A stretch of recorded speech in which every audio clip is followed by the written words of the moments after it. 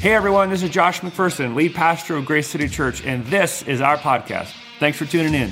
Whether you're a longtime Christian or just starting to ask questions about Jesus, I'm really glad you're here. I hope this message challenges you to think hard and moves you to respond in such a way that results in more freedom and purpose in your life. Enjoy the message. Amen. Hey, well, I'm Adam, and one of the pastors here. Really excited to be with you this morning. And would you do me a favor? Help me welcome the folks down at Chelan County Regional Justice Center tuning in. Hey, guys, we're so glad that you're in church today, connecting with Pastor Chris and his team down there. And so when you get out, come find Grace City Church, come find Big Chris, and we'll help you get plugged in and connected. And so glad that you are watching there. Of those tuning in online, good to have you with us. We're going to the book of Acts. We're in our series in Acts, going to chapter 21. If you got a Bible, and I hope that you do, you can open that up, find chapter 21 in the book of Acts, or pull it out on your phone. And we're diving in. Our series in Acts is called How to Be a Jesus-Filled Church. How to Be a Jesus-Filled Church. And so the title of my sermon this morning, just as we keep the main things as we walk through this series, because really the book of Acts is about what Jesus continued to do through the power of his Holy Spirit in the lives of his followers, the church.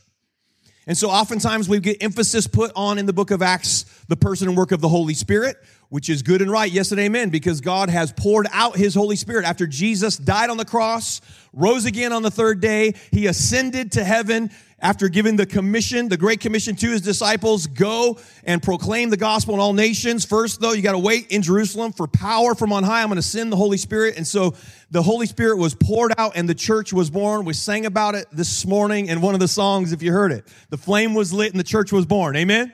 How many know the church of Jesus Christ is doing well? Come on. Yes.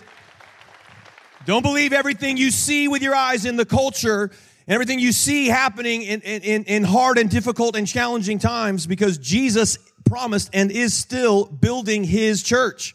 And he said the gates of hell will not prevail against it, meaning Jesus says, I'm on the offense through my people. And he's poured out his Holy Spirit to empower the church in that mission. And so the title of my sermon this morning is A Jesus-Filled Church in a Negative World. I'm continuing to use these categories that Pastor Josh put on the table for us last week. If you missed that sermon, you really should go online and check it out. I think the title of that sermon was Figure It Out Faster. Figure it out faster. And the reality is times are changing.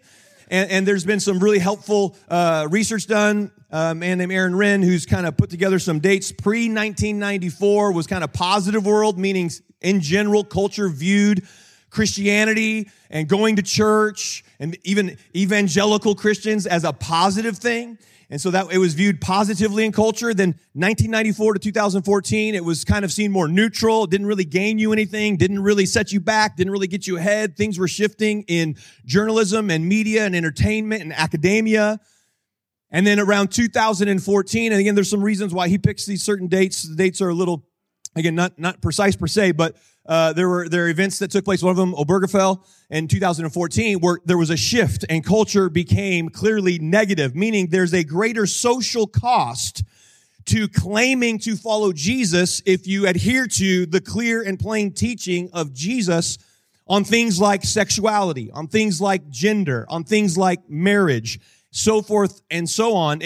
There's an increasing social cost at work, in the political arena, in the entertainment industry, in media, in academia, in journalism, in all these pockets of culture. If you hold to the plain, clear teaching of God's design and truth, that's now viewed negatively. How many of you are going, oh man, that's so helpful? Yeah, I realize we're living in an increasingly negative world. And so as we'll see as we continue on in our study in Acts, the book of Acts really is a playbook or a roadmap for life and mission in a negative world. So we're going to jump into Acts chapter 21, and it's just right here in the text. We're going to look at it together, how to be a Jesus-filled church in a negative world, and we've got 5 marks of a Jesus-filled church in a negative world. So let's jump in Acts chapter 21 and verse 1. We'll read a section here, and then I got 5 marks for us that we'll pull out, and then we'll go baptize some folks. It's going to be great. Verse 1, after we had torn ourselves away from them, this is Luke who's writing the book of Acts, and they're just now leaving Ephesus, because remember, Paul was giving his final word to the Ephesian elders. We spent a couple of weeks looking at Acts chapter 20, and it was a tearful goodbye, because Paul knows this is the last time I'm going to talk to you.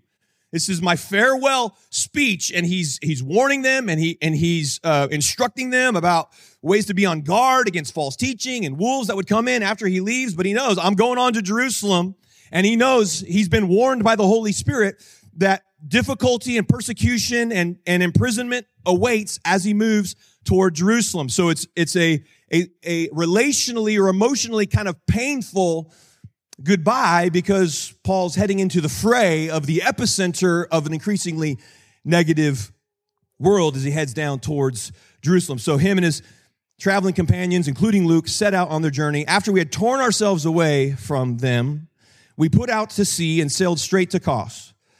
The next day we went to Rhodes, and from there to Patara. I thought it said Pateros when I was reading. I got so excited. It's Patara. It's in the Middle East. I was like, oh yeah, that's right. Okay. Verse 2, we found a ship crossing over to Phoenicia, went on board and set sail. After sighting Cyprus and passing to the south of it, we sailed on to Syria. We landed at Tyre, where our ship was to unload its cargo. Verse 4, finding the disciples there, we stayed with them 7 days. Through the Spirit, they urged Paul not to go on to Jerusalem. But when our time was up, we left and continued on our way. All the disciples and their wives and children accompanied us out of the city, and there on the beach we knelt to pray. After saying goodbye to each other, we went aboard the ship, and they returned home. We continued on our voyage from Tyre and landed at Ptolemy, where we greeted the brothers and stayed with them for a day. Leaving the next day, we reached Caesarea and stayed at the house of Philip the evangelist, one of the 7. Now, this goes back to earlier in Acts, where the apostles appointed 7 to help care for the needs of this exploding and growing church in Jerusalem. You remember, Stephen was one of the 7, the first martyr of the church. Of course, the apostle Paul, Saul at the time, was giving his approval, overseeing the execution of Stephen, and Philip was one of the 7. These were men known to be full of the Holy Spirit and wisdom, and they were given delegated authority to care for needs and help assist in the church. Philip is an amazing guy. He's an evangelist. We see him show up in Acts in a few places. And I love, look at one awesome testimony here of Philip. He's one of the 7, verse 9. He had 4 unmarried daughters who prophesied. So good job, Dad, leading your home to kids and girls that love Jesus. Amen? Now just prophesy them some husbands. You know what I'm saying? Get some husbands in the mix here. Pray them in, Dad, right? I think of Philip sometimes like maybe like a, no offense here, but maybe like a homeschool family. Got these daughters, they know Jesus, the Bible really well, but they're a little socially different maybe. And they're looking for some husbands still. That's a whole Christian inside joke. But anyway, just kidding. Pray them in some husbands, Philip. All right. I digress. Philip, way to go, dude. Seriously, man. Verse 10. After we had been there a number of days, a prophet named Agabus came down from Judea. Coming over to us, he took Paul's belt, tied his own hands and feet with it, and said, the Holy Spirit says, in this way the Jews of Jerusalem will bind the owner of this belt and will hand him over to the Gentiles. When we heard this, we and the people there pleaded with Paul not to go up to Jerusalem. Now notice Luke uses the inclusive we, right? Even Paul's companions at that point like, bro, this guy's got a word from the Lord. He's got a prophecy about what's going to happen to you. We should pivot. We should pivot. Then Paul answered, why are you weeping and breaking my heart? I love this. Next line. Look at Paul. I am ready. Somebody say ready. Ready. I'm ready. I am ready not only to be bound, but also to die in Jerusalem for the name of the Lord Jesus. when he would not be dissuaded, we gave up and said, the Lord's will be done.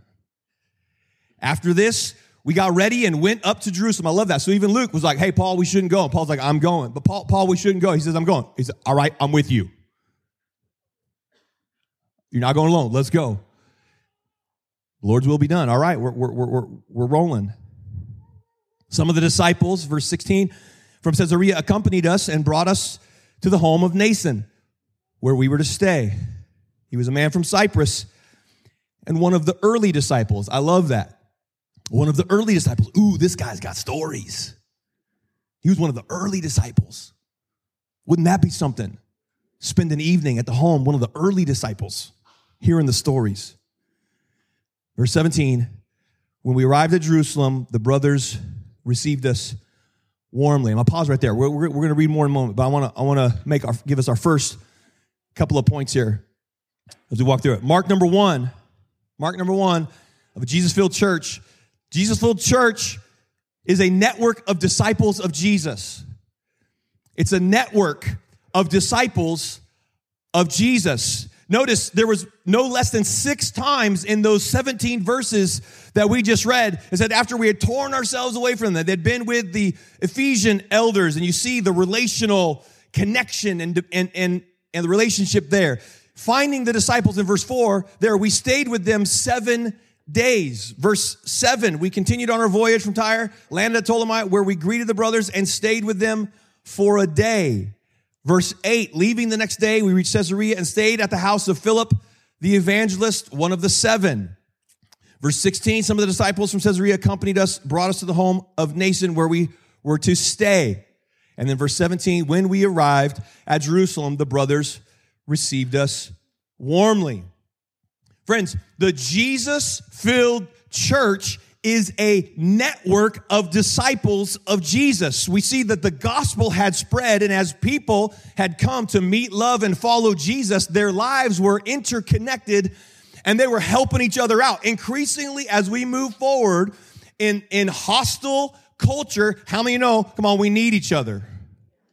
We're not built or made to do this thing alone. Look at the network of relationships and the network of pockets of followers of Jesus that were supporting each other, encouraging one another, building each other up, offering up their homes. Hey, come stay with me. Come on, how many know when you find the disciples, the followers of Jesus, you got a place to stay. You got a soft bed and a warm meal waiting for you.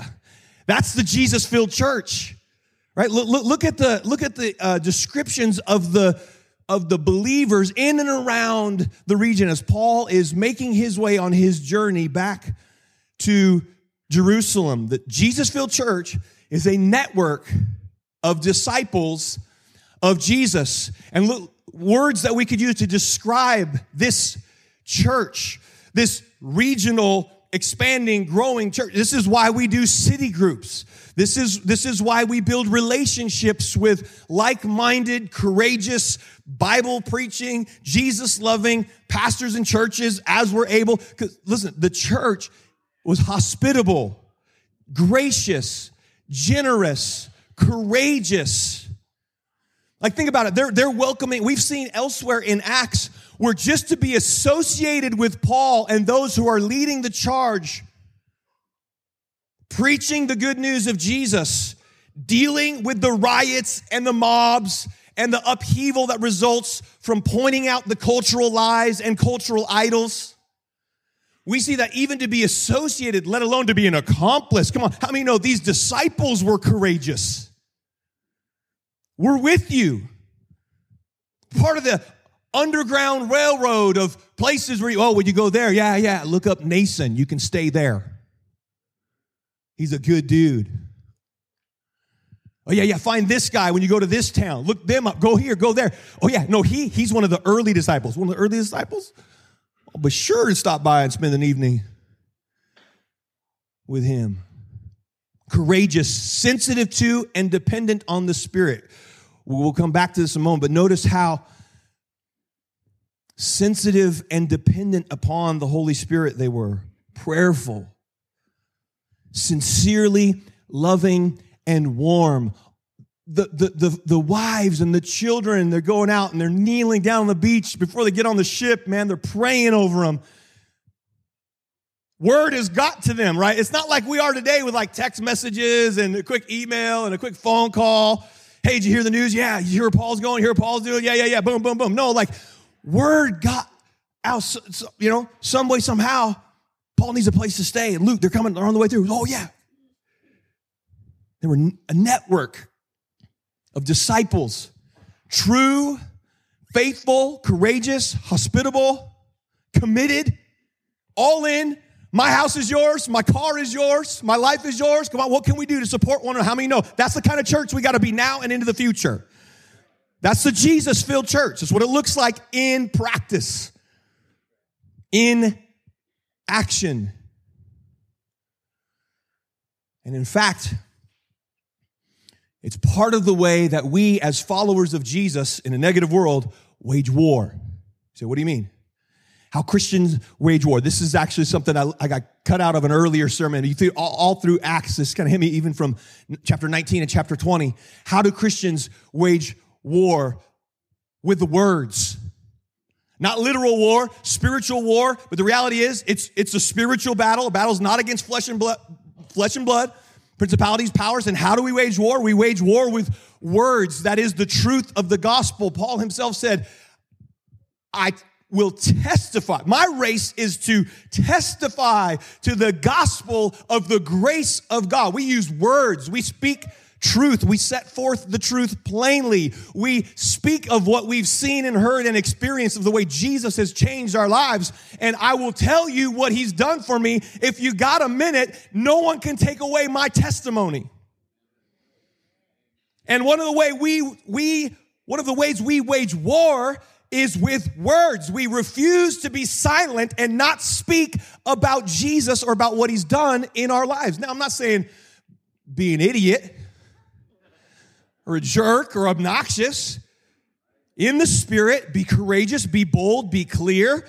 Paul says, I'm ready not only to be bound, but to die in Jerusalem for the name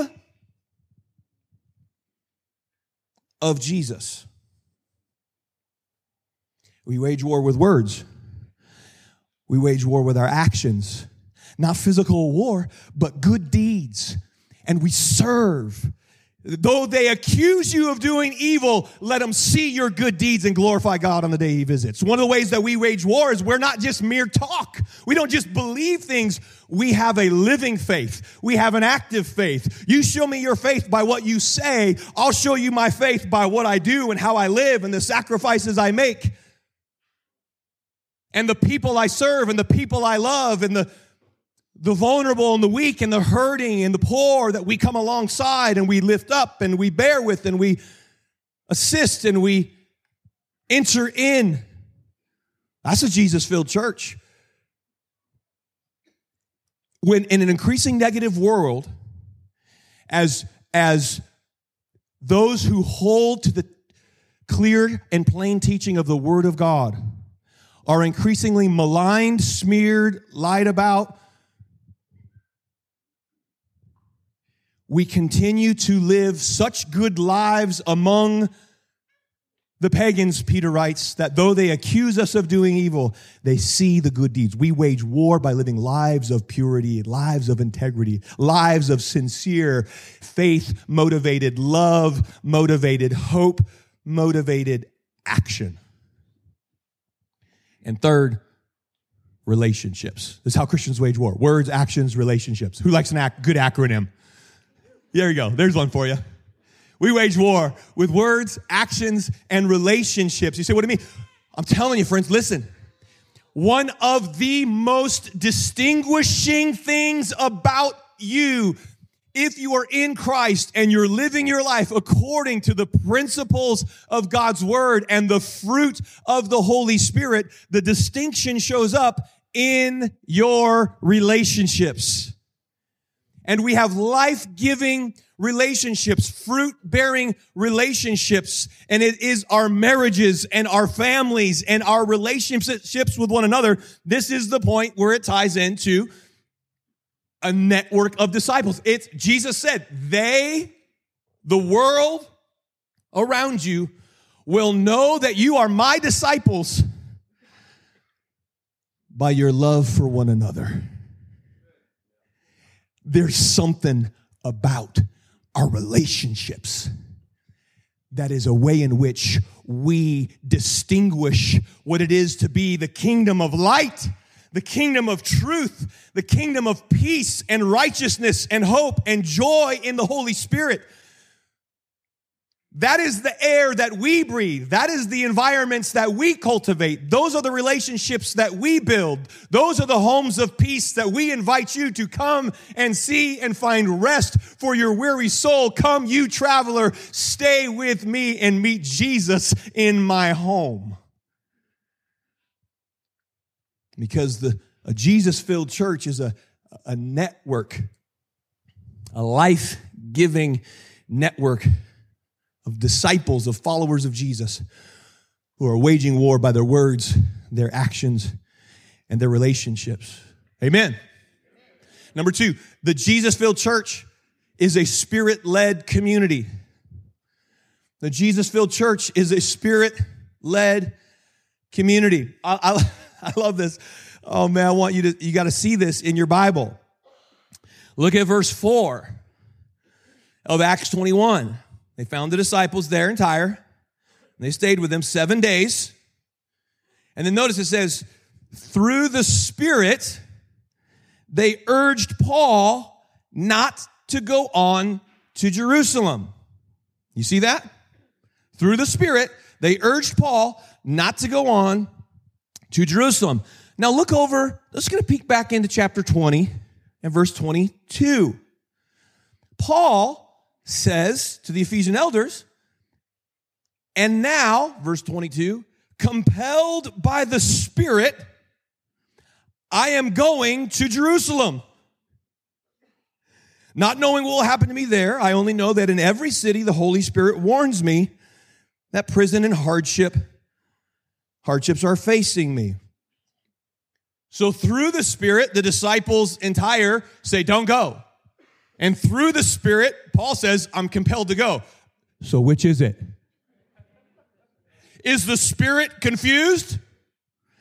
Is the Spirit in conflict with himself? Welcome to New Testament spiritual gifts and life in the Spirit. And friends, the static is always on our end. And we do our best to discern where and how the Spirit is leading. So I find no conflict in this, but what I find is amazing, right? Because when it comes to issues of being led by the Spirit, being sensitive to the Spirit, come on, if we're honest here, if you've been around the church and around Christian communities at all, how many of you have ever wondered, what do we do with prompting, urges, words, leading prophecies when people claim to have a word from the Lord for you? How do you handle that? What do you do with that? Well, we get instruction. First of all, notice there's no question all through this that the Jesus-filled church is a Spirit-led church. Come on, we need all that Jesus got for us in a negative world. You got it? We need it. There's a reason you gave it to the church, and it's clear from Scripture in 1 Corinthians that he gave all the gifts of the Spirit until he returns. Because you're going to be at war and you're going to be in fog until then. And so, in 1 Corinthians, Paul says this, 13:12, which is incredible. It's the chapter that unpacks love is kind, love is whatever. It's right in the middle of the most extensive New Testament teaching on spiritual gifts, which is a huge topic, super fun topic. We don't have time to dive into it extensively this morning. We'll touch on a few things here. But right in the midst of chapter 12 and chapter 14 of 1 Corinthians, which are all about the gifts of the Spirit, especially some of the more controversial ones, you get issues of prophecy and tongues and some of the charismatic stuff. What do we do with that? How does that get applied and lived out in the church? Paul spends 2 whole chapters teaching about it. In the midst of 2 chapters on the gifts of the Spirit is this beautiful chapter that's emphasizing the fruit of the Spirit, which must govern the operation of the gifts. Now stay with me here. So in that middle part, he says, now we see but a poor reflection. Now we see but a poor reflection as in a mirror. Then we shall see face to face. Now I know in part, then I shall know fully, even as I am fully known. What are we talking about? We prophesy in part. It's not perfect. In other words, Old Testament prophecy is not the same thing as New Testament prophecy. They're not the same.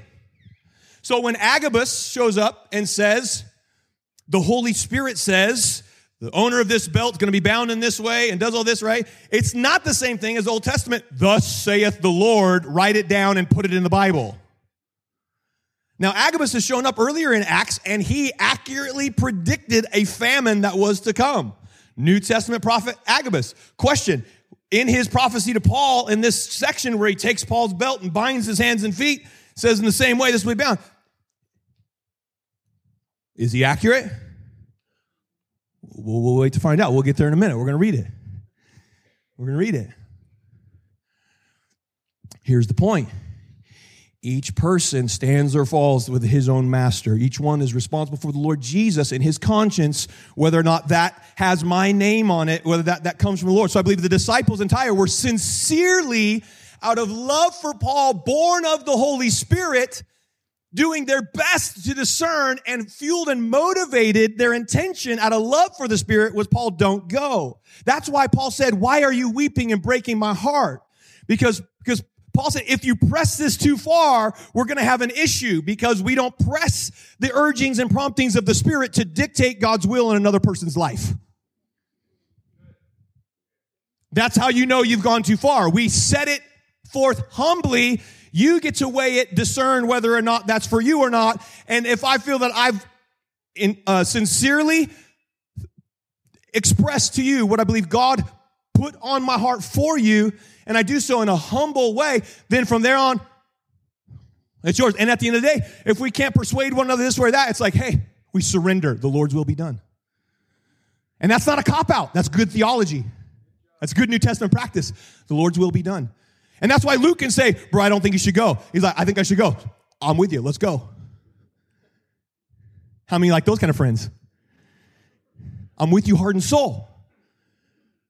And we're going to talk about discern together what the Spirit is saying and what the Spirit is doing. Why? Because we need to be dependent on the Holy Spirit. So, listen, there are ditches around this issue of those who avoid, mock, or deny the real-time work of the Spirit to guide and to give needed intel in difficult situations.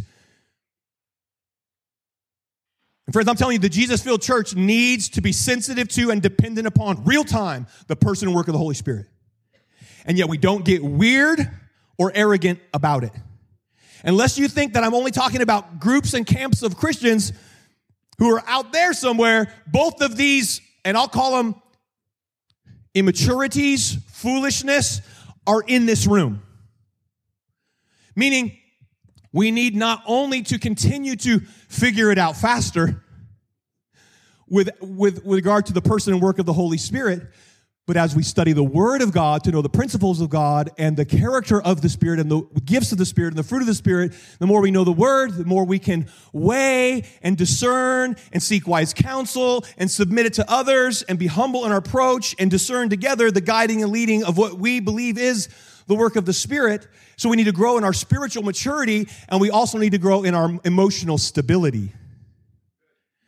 Where we're not, listen carefully now, where we're not lucky rabbit's foot Christians. We're not ink blot Christians. Oh no, I woke up and I heard a bird, and I went outside and I saw a bird, and then I looked at the cloud and it looked like a bird. And I looked at my watch and it was 7:23, and then I remembered I was reading Matthew 7:23, and then I remembered a conversation we had on July 23rd last year. Do you remember that? And so I have a word for your life.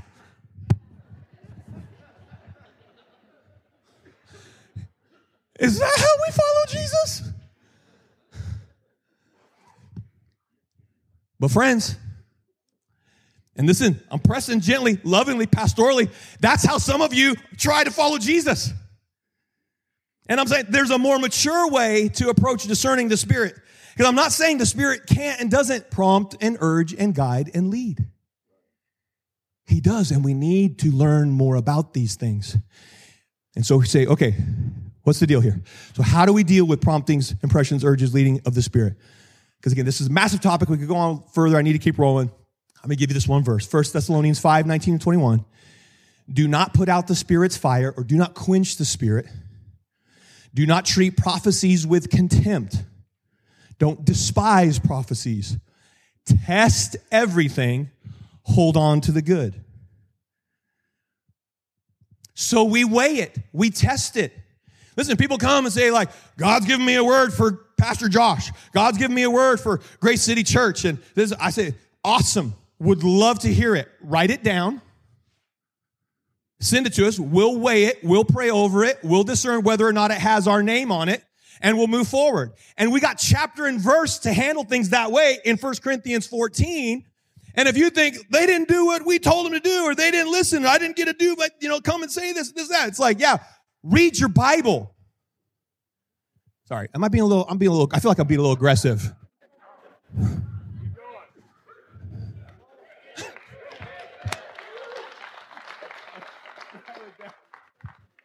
Oh man, I love you guys. I gotta die. Okay, there may be a time or two we've dealt with this. I'm just saying.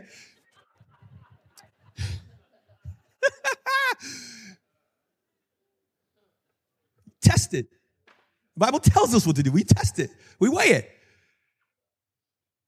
And at the end of the day, we're urging Paul. We can't convince him. What's the play? All right. The Lord's will be done. The Lord's will be done. And so we don't despise prophecies. We don't treat them with contempt. And we are not lucky rabbit's foot, ink blot Christians. There's more stability, maturity, clarity that we can have and walk in as a Jesus-filled church in a negative world. And friend, I'm just calling us up. We got to figure it out faster because you need the Spirit for the road ahead. Number 3, the Jesus-filled church is led by courageous contenders. The Jesus-filled church is led by courageous contenders. Paul says, very clear, don't you love Paul? I am ready.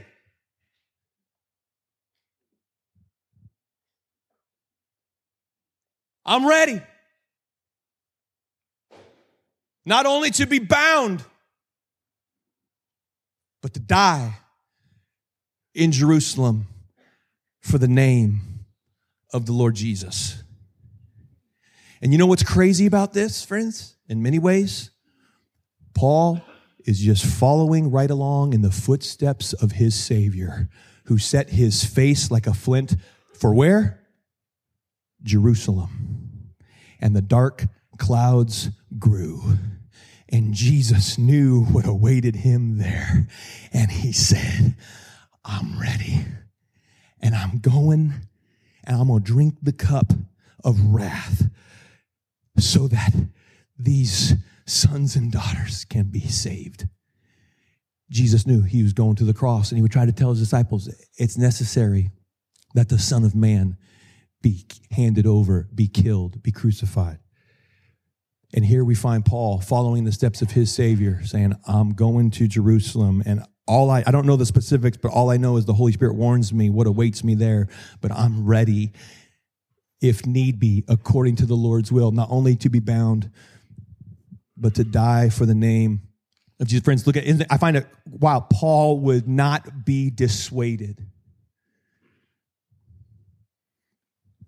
Paul would not be dissuaded. And friends, in a negative world, the church, the Jesus-filled church, is led by courageous contenders who are willing to stand up and set forth the truth plainly, no matter what is going to come against, and they step into that reality.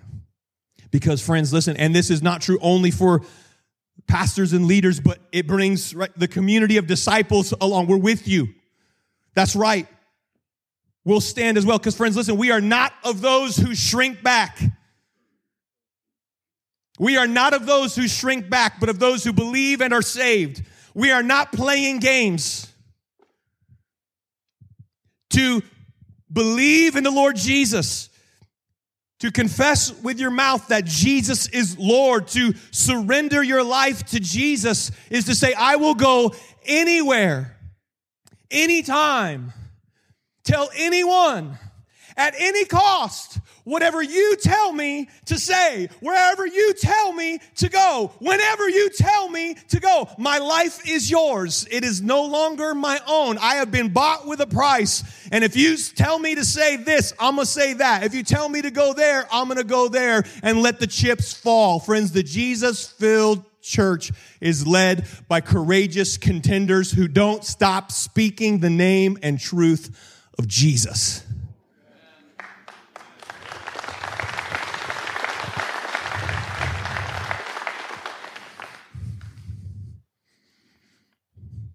Let's look at the text.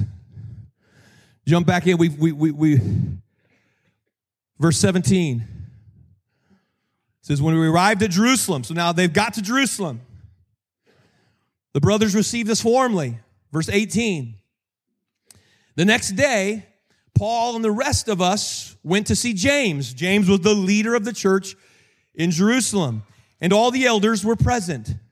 Paul greeted them and reported in detail what God had done among the Gentiles through his ministry. So Paul, the church planting missionary, has been off all through Asia Minor and all around the region, preaching the gospel, escaping the hands of angry sinners, slipping out of cities, and gathering with the disciples. And he's made his way back to Jerusalem, and now he's reporting what God's been doing amongst the Gentiles and the crazy and amazing, wonderful things of how people are meeting Jesus and getting saved. Verse 20, when they heard this, they praised God. Then they said to Paul, you see, brother, now they're saying, well, we'll tell you about what's going on here in Jerusalem. You see, brother, how many thousands of Jews have believed, and all of them are zealous for the law. Verse 21, they have been informed that you teach all the Jews who live among the Gentiles to turn away from Moses, telling them not to circumcise their children or live according to our customs. Customs. Ruh-roh. What shall we do? They will certainly hear that you have come. This is, by the way, New Testament denominationalism about to happen right here. And I don't mean that in a positive. Okay, anyway. Verse 23. So what do we tell? What do we tell? This is great. Watch this. So do what we tell you. There are 4 men with us who have made a vow. Take these men, join in their purification rites, and pay their expenses. You're going to do this, and you're going to pay for it. It's good. It's good. You're the missionary. You come here. You pay for it. That'd be great. No, there's reason, though. There's reason. This is going to be strategic. Because was it true that Paul was telling people not to follow Moses and, trashing the Jews? Well,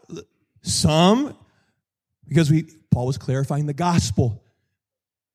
It's not Jesus plus circumcision. It's not Jesus plus Jewish tradition and custom. It's not Jesus plus this tradition and this way. We do it this way. You got to wear these clothes. You got to greet this way. You got to shake hands this way. No, you got to put your shoes over there. You can't have them on. No, you got to take them off. No, you got to leave them on. No, you can't have tattoos. No, you got to have tattoos. All kinds of. So he says, take these men, join in the purification rites, and pay their expenses so that they can have their heads shaved.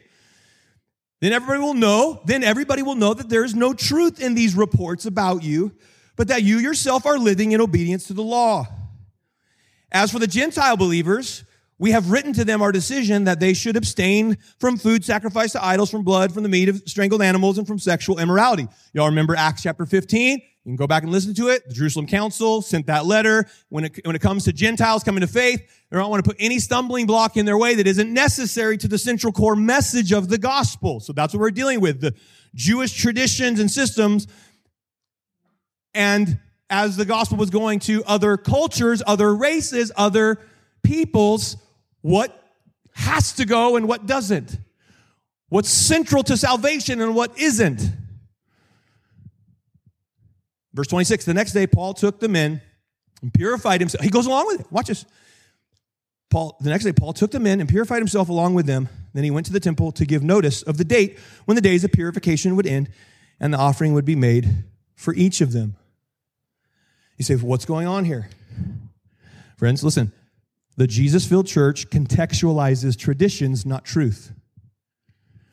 Contextualizes traditions, not truth. Notice these were issues of custom and tradition. And remember, Paul had already been navigating these kinds of things all along the way because Timothy, he had circumcised, but Titus, he didn't. And we've imagined their conversation. You didn't have to? Paul, teacher, I got a question. How come I had to and he didn't have to? There were issues related to context because Paul was not wanting to put any unnecessary stumbling block. But Paul was very clear, never contextualized or changed the essence or core of the message. He didn't wobble or waver on the truth of the gospel, and he never allowed it to be perverted, added to, or reduced. So in our contextualization of culture, just understand what we contextualize is actually traditions and trimmings. I mean, come on. Listen, I'm gonna be honest. We got a lot of Presbyterian in here. You know what I'm saying? Like we got recovering Lutherans, recovering Catholics. That's one of the things I love. Why? Because come on, just give me straight Jesus. Just give me the truth. There's certain traditions and customs and things that do this way and do this way and do that way and do that way. We can let that go for the sake of Jesus and the gospel. Amen. You can clap for that. You can clap for that. There's unity around the core. Traditions are what we contextualize, not truth. Manners, not message. Dialect, not doctrine. We contend for the truth. We contextualize traditions and trimmings. So yeah, I might give an object lesson or an example. If I'm in Wenatchee, let's talk about apples. Makes sense, right? But the point that I'm making, if I use an illustration to connect to my audience, never obscures or confuses the truth or the message. It's actually used to clarify it and drive it home.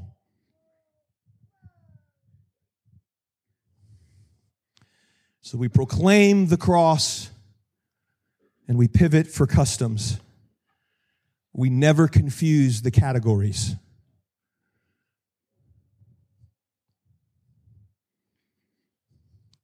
Paul removed unnecessary stumbling blocks, but always kept the stumbling block of Christ crucified and never ceased to call people to repent and call people to believe and obey the truth of the gospel. That never changes, regardless of the changing winds of culture surrounding. And if it offends in one place, and if it's warmly received in another, those are the results that belong to God. We don't write it, we just deliver it faithfully and let the chips fall. And where it brings offense, it brings offense. And increasingly in a negative world, there's more offense. And preachers are tempted to contextualize the message or the truth rather than the manners or the traditions or the customs or the trimmings. And come on, we need courageous contenders, and we need to not confuse the categories of what we're contextualizing and what we're not. All right, let's jump back in the text. Verse Pick up the story, verse 27. And I'll give you my last point. Here we go. Number 5. The Jesus-filled church wades right in to a negative world. The Jesus-filled church wades right in to a negative world. Verse 27, when the 7 days were nearly over, some Jews from the province of Asia saw Paul in the temple. They stirred up the whole crowd and seized him, shouting, "Men of Israel, help us. This is the man who teaches all men everywhere against our people and our law and this place," that being the temple. "And besides, he has brought Greeks into the temple area and defiled this holy place." False. Look at the next verse. They had previously seen Trophimus the Ephesian in the city with Paul and assumed that Paul had brought him into the temple area. But he didn't. Facts, y'all. Facts. Negative world doesn't care about facts. Here we go. The whole city was aroused, and the people came running from all directions. Seizing Paul, they dragged him from the temple, and immediately the gates were shut. While they were trying to kill him, news reached the commander of the Roman troops that the whole city of Jerusalem was in an uproar. He at once took some officers and soldiers and ran down to the crowd. When the rioters saw the commander and his soldiers, they stopped beating Paul. Now, I don't know what their response time was in Jerusalem for Roman officers, but I'm guessing Paul took a pretty good beating for a bit.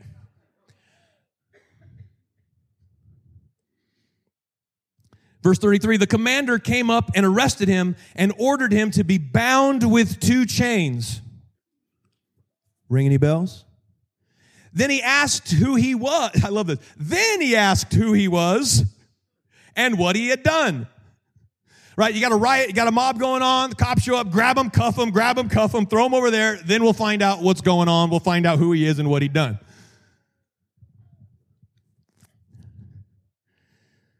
Verse 34, some in the crowd shouted one thing, some another. And since the commander could not get at the truth because of the uproar, he ordered that Paul be taken into the barracks. When Paul reached the steps, the violence of the mob was so great he had to be carried by the soldiers. The crowd that followed kept shouting, "Away with him! Get rid of him!" As the soldiers were about to take Paul into the barracks, he asked the commander, "May I say something to you?" And the commander said, "You speak Greek?" This is great. Y'all gonna love this. This is amazing. Look at this. "You speak Greek?" he replied. "Wait, aren't you the Egyptian who started a revolt and led 4,000 terrorists out into the desert some time ago?" Paul's like, nope. Paul answered, I'm a Jew from Tarsus in Cilicia, a citizen of no ordinary city. He's talking about Rome. That comes into play later. "Please let me speak to the people." Paul's like, let me out. He just took a beating and he's like, I got some things to say. Let me set the record straight. Having received the commander's permission, Paul stood on the steps and motioned to the crowd. When they were all silent, he leaned forward and he said to them, and that's where we're going to stop our sermon, and you can come back next week to hear what happened, okay? And I'm serious. So, I'm not done with my sermon, but he's like, I'm going to go read Acts 22. Yeah, go for it. So, here's the deal, friends. Listen. The Jesus-filled church wades right in to a negative world. Right? They seized Paul. They stirred up the whole crowd and seized him. But notice they had made assumptions that Paul had taken a Greek into the temple when he actually hadn't. And everyone's all this chaos and this noise and this riot, and he's being maligned and he's being yelled at and he's being shouted down and he's being hated. And the commander can't even decipher amidst this. I can't even get at the truth. Is this a good guy or a bad guy? And the world, a negative world, all negative world does is say, la, la, la. bad terrorist. Listen, the negative world thrives on misinformation, false information, negative assumptions, believes the worst, assumes guilt, smears, lies, half reports, totally made up reports. Aren't you the Egyptian who led a revolt of terrorists out? No. But what does Paul do? He wades right into a negative world. I'm going to Jerusalem. I'm ready to be bound, let alone die for the name of Jesus there. You see, increasingly, friends, in a negative world, it's the court of public opinion. It's baseless accusations. It's to be accused is to lose. It's the presumption of guilt. It's believe the worst. It's assume the negative. It's biased against. The whole city was aroused. At one point, initially, though, it's like, the whole city. And it's like, really? It started out like a small vocal bunch.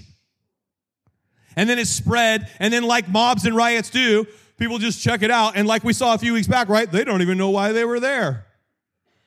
They don't even know what the really issues are. What does the guy really believe? What does he really say? Who is he? What's he really like? How does he really live? What's his character? What's his family like? Don't care. Bad. That's how it works in a negative world. By the way, side note, the commander comes up. Notice Paul was bound with 2 chains. Did Agabus get it right? Sort of. He said the Holy Spirit says the owner of this belt will be bound with 2 chains. And he said the Jews would bind him, but he got it wrong. The Romans bound him. He said, oh, wait, details. New Testament prophecy isn't the same as Old Testament prophecy. It doesn't have to be 100% accurate to be from the Lord. Agabus got it right enough, don't you think? And yet it was actually the Romans who bound him. If we're going to press for details, we want to press at the end. It was the Romans who bound him, not the Jews. Side note, well, that's just to close the loop from New Testament spiritual gifts and how they function different from Old Testament in the area of prophecy. By the way, notice Philip's 4 daughters prophesied. Come on, ladies. Right? Come on, women are filled with the Holy Spirit, gifted by and with the Holy Spirit, and have powerful areas and functions and responsibilities to minister in truth and in godliness. And there are only few limitations in the New Testament with regard to male and female roles in the home and in the church. Men are to be heads of their households, heads of their wives. Paul is very clear that in Ephesians 5. And it is heads in the church in terms of male elders as the governing, those who weigh and discern the prophecies, but men and women can function and operate in spirit-filled ministry in the New Testament church. Side note. That's a side note. It's for free. Okay. So, and there's lots more to unpack with that. Now, some of you are going, bro, how are you going to transition this to baptisms in a moment? To which I say, it's not as easy as I'm going to make it look, but we'll get. I kid. So, how do we respond? The band can come out. The negative world thrives on misinformation, riots, mobs, uproars, smears, lies, false assumptions. The Roman commander reveals they don't even know the basic facts. Don't even know that Paul's not an Egyptian, he's a Jew. They don't even know where he's from. Don't even know. It's like, what are we doing here? And you can't decipher the truth amidst the noise. And friends, that's exactly how it happens, increasingly so, in a negative world. The facts get blurry sometimes around the situations, and Christians find themselves caught in the clash. And that's why many are tempted to just avoid what inevitably is going to become, controversial issues. But friends, a Jesus-filled church wades right into a negative world with the words of the gospel, actions filled and motivated by the fruit of the Spirit, the love of Jesus, good good deeds and serving and laying their lives down, and relationships that bear the fruit of the kingdom of God. And so, friends,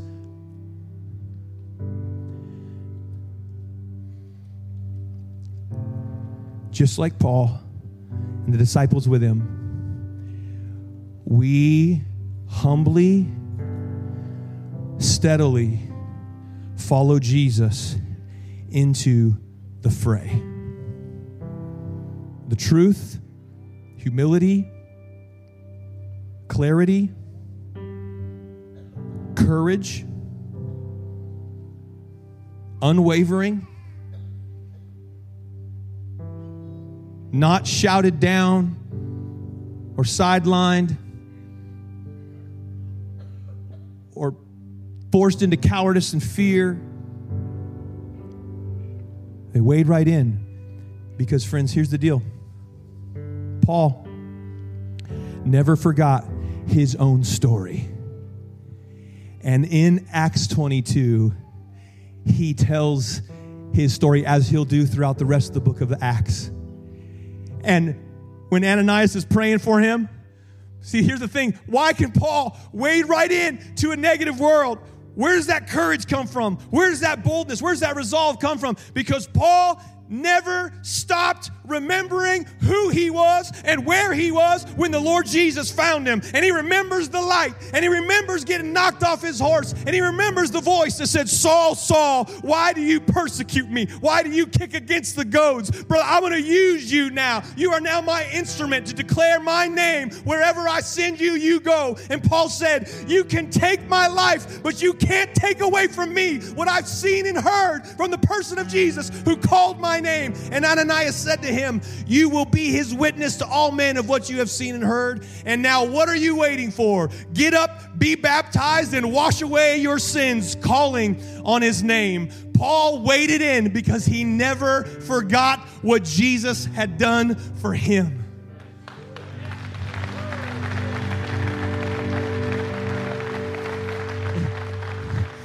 And there is one direction for the church in a negative world. There is one direction for a Jesus-filled church in a negative world, and it's forward.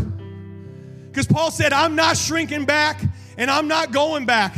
We're moving forward. And Revelation chapter 12, verse 11 says it overcame him, the accuser, the dragon, the war that spilled out of heaven and spilled over onto earth. And now that accuser of the brethren day and night that accuses you, you're worthless, you're a failure, you're no good. Aren't you the Egyptian? You're a liar, you're no good. All that. Paul, no, the word of God tells us, John said, they overcame him by the blood of the Lamb and the word of the testimony, and they did not love their lives to the death. Paul said, I'm ready. I'm ready not only to be bound, but I'm ready, if need be, to die for the name of Jesus. You're not going to stop me from talking about Jesus. You can't get me to sign any employee contract that says I won't talk about my Savior and what he's done for me. What I've seen and what I've heard, you can't take from me. There's one direction for a church in a negative world, and it's forward. And we got 21 witnesses who say, I'm not going back. I'm not shrinking back. I know who Jesus is and what he did for me, and I'm going forward. I'm willing to publicly declare that I am a sinner in need of a Savior, and Jesus is that Savior, and I belong to him, and I repent of my sins, place my faith in Jesus, and by the help of the Holy Spirit, in relationship with the body of Christ, I will follow him all the days of my life. Wherever he says go, I will go. Whatever he says say, I will say. Whatever he says do, I will do. I've decided to follow Jesus. No turning back. No turning back. So we're gonna stand. I'm gonna invite you to stand. We're gonna prepare, because you know how we do this at Grace City. We're gonna sing and worship and celebrate. And if you're one of those ones this morning in this service, we've got 8 folks signed up to be baptized. You can start to make your way to the side over here. I'm going to pray for us. And then we're going to celebrate new life in Jesus. So, Father, thank you for the people in this room. We give you praise. Father, would you fill your church with your Holy Spirit, that we would be a Jesus-filled church in these days, that we would be faithful. We love you, Lord. We praise you. We thank you for the testimonies now, Lord, of the lives that you have changed and are changing. And we pray, Lord, that you would continue to open more eyes, open more hearts, and change more lives as we faithfully testify to your grace in our lives and move forward in these days. In Jesus' name, amen. Hey, I hope you enjoyed this message today. If you did, there's a couple things I'd love for you to do. First, like and subscribe to our podcast if you haven't already. That way, the most recent message from Grace City will always be waiting for you at the top of your feed. Secondly, if this ministry has encouraged you and you'd like to help us reach more folks, you can do so by giving a gift to our ministry so we can continue making these resources available for free. Just go to gracecitychurch.com/give. Thanks for listening. God bless.